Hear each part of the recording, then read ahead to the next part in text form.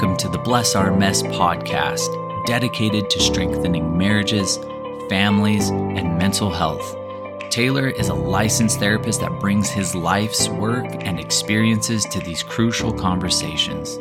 Life has its way of getting messy, so remember to join us, and together we can bless our mess. Happy Therapy Thursday, everyone. Hopefully your week has gone well, and appreciate you coming back and tuning in.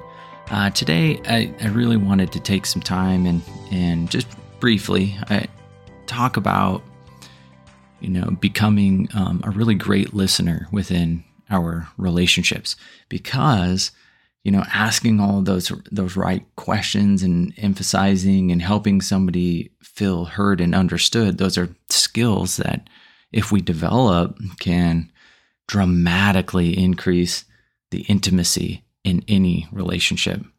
And when there's, increased mental and emotional intimacy, along comes the physical intimacy as well, right? Because we feel so close and connected to our partner, to our spouse. So, a key element to any successful relationship is the ability to build, love and trust. And one of the ways that we can do that really involves listening to our partners, right? So I just wanted to take a few minutes today, and this will probably be a 2-part episode. I'll kind of introduce maybe some of the foundations of it, and then next week kind of delve into, taking these foundational basic principles to the next level, right? Kind of advancing them. So as we communicate with our spouse, right, it's so important for us to be intentional. We got to kind of check in regularly, but that's where we need to start developing our communication skills, by asking open-ended questions and, things like that. But really the first step to all of this is you need to prepare yourself, right? So yes, we need to check in with our spouse, right? But you need to prepare yourself before you do. Because in today's culture, it's like, oh, how was your day? Good. Yours? Good, right? Like during that exchange, nobody prepared themselves, right? It's just this regurgitated response that we've been conditioned to say, right? So the first step, really prepare yourself.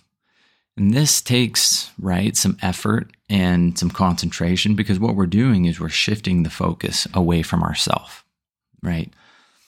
Shift it away from yourself and really start to hone in on your partner, right? Now, again, this is all preparation, right?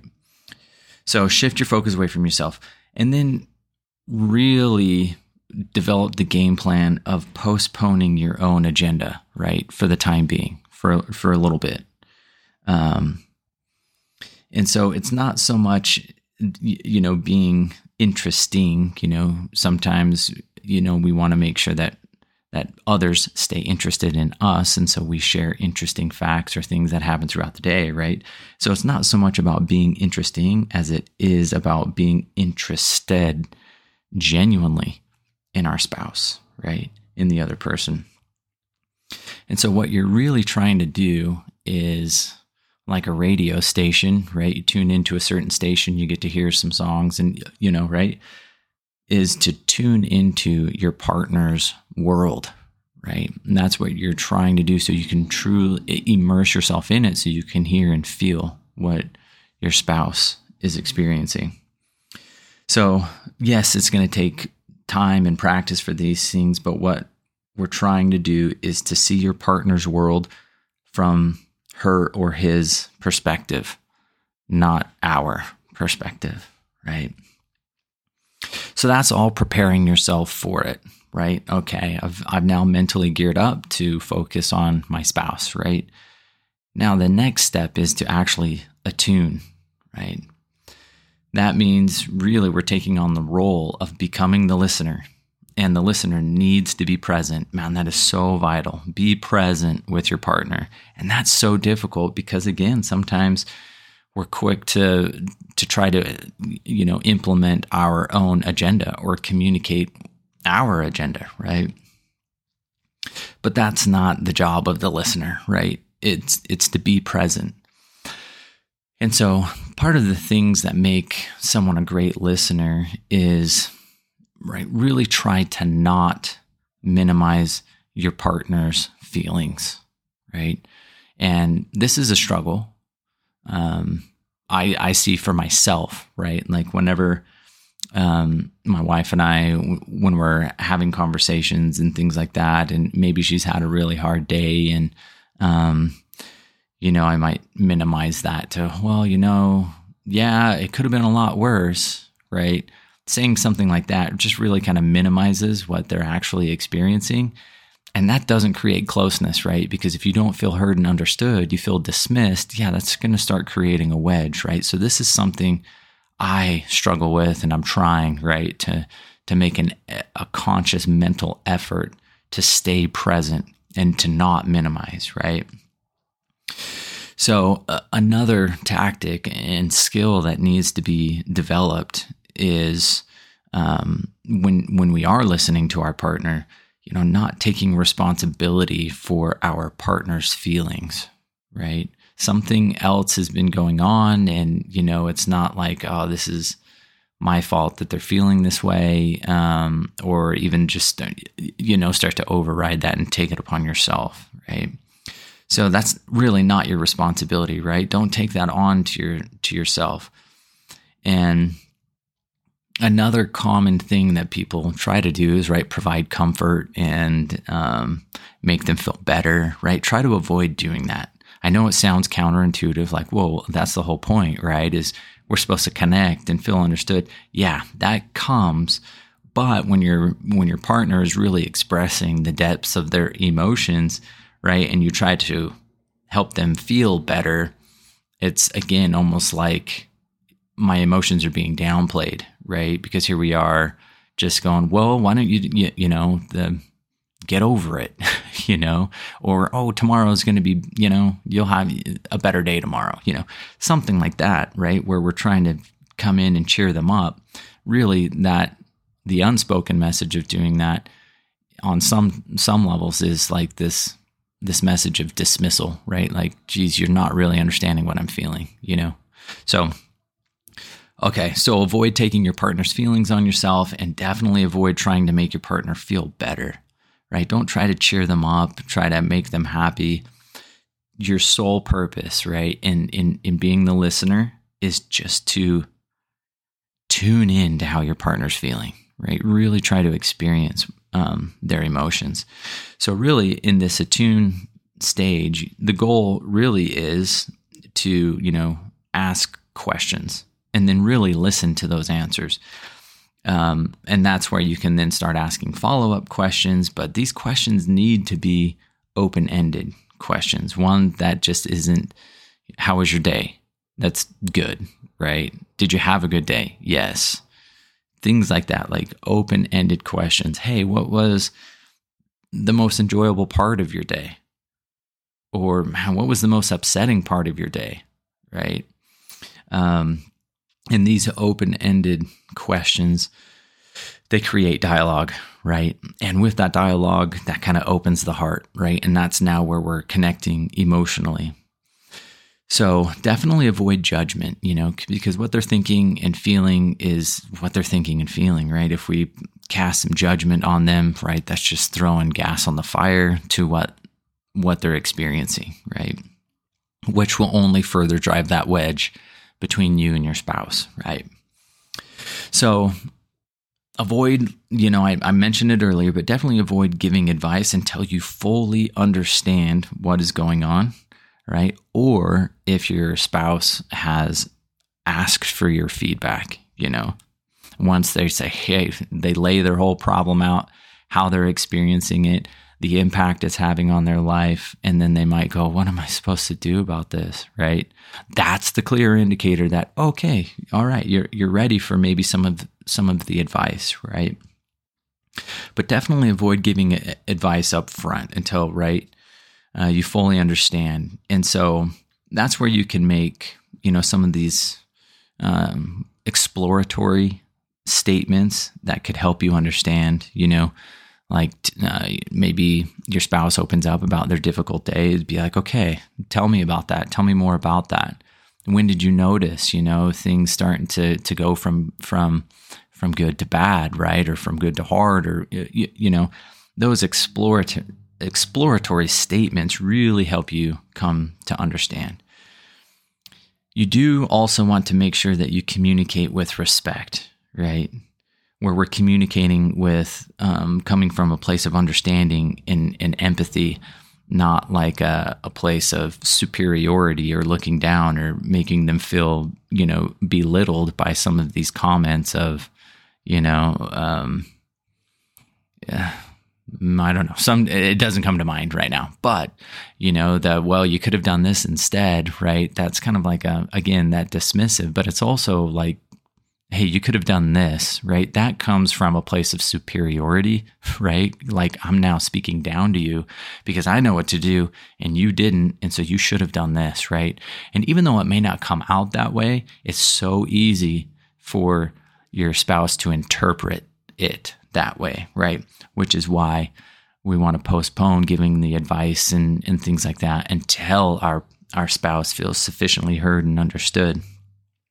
And so this will take some practice, right? So you got to remember to breathe and self-soothe and stick to your preparation plan, right? Those preparation goals, right? I'm going to fully immerse myself in your world, and I'm going to really, hold back from trying to give my opinion or, right, give advice and things like that. And so we definitely don't want to be, during this time of attuning into our partner, we don't want to be critical, judgmental, or even defensive, and again, engaging in, those kind of put downs or coming from a place of superiority towards them and what they're experiencing. So the final step of kind of the foundation of becoming a really great listener, Dr. Gottman refers to it as becoming like a listener is kind of witnessing, right? That means you listen so your partner doesn't feel so alone, right? And when I really started studying that concept, right, I'm like, dude, that is so true, because every relationship has its ups and downs, and we all communicate in different ways. And I just see how it shows up in my own personal relationships with my wife, right? And there are times where I know she doesn't feel sufficiently heard and understood, and I don't. And then I recognize when I don't feel sufficiently heard or understood, I just feel so alone, right? I feel so alone. I feel like I have no one, right?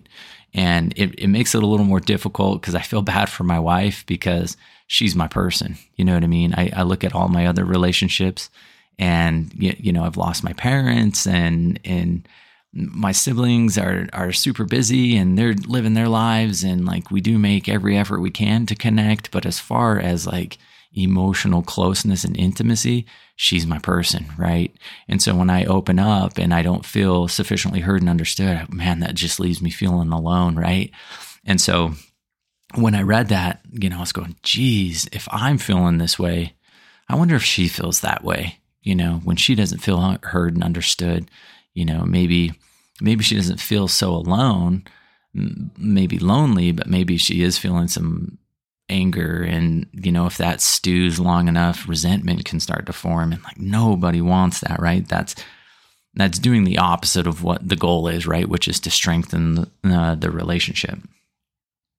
So, a powerful way to witness and to really kind of be there, I'm using quote hands, be there for your partner, is to repeat back in your own words what you heard your partner saying. Right. And then follow that up with some form of validation. Right.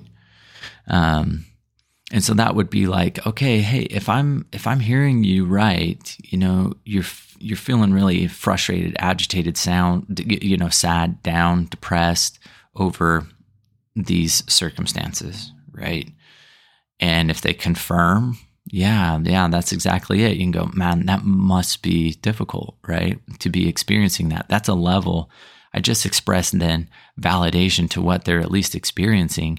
And then you can keep that dialogue going, It's like, wow, that must be difficult. Tell me more about that. Tell me more about how you are experiencing this sadness, this depression, this anger, right?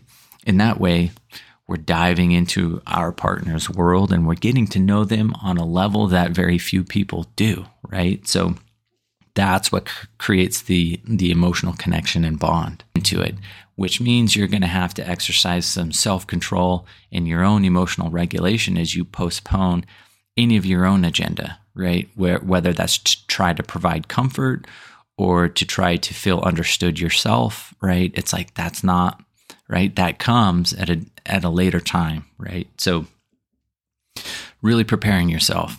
And then when you're there, attune, right? Really attune into that. And man, it's nuts when Kel and I are successful in doing this, the afterward, even after the conflict or even, after the difficult day, the end result is we're closer, right? Here we are creating this bond over difficult situations, right? And at the end of it, you just feel supported. You don't feel alone. You feel like you're in this together, right? That there is a union between the two of you, and that you're able to tackle life's goals together, and be a contributing person to that team, So anyway, that's the basics. Next time we'll kind of dive into some of these advanced kind of skills, and that we'll start to really, you'll notice as you practice that, man, it's going to make the world of a difference in your relationship. So I look forward to diving into that as well. And we'll catch you on the next Therapy Thursday. Thank you for joining us on the Bless Our Mess podcast. We hope this episode has added value in your life and the lives of your loved ones. Don't miss out on future episodes by subscribing, following, and reviewing the show. Remember, when life gets messy, to join us, and together we can bless our mess.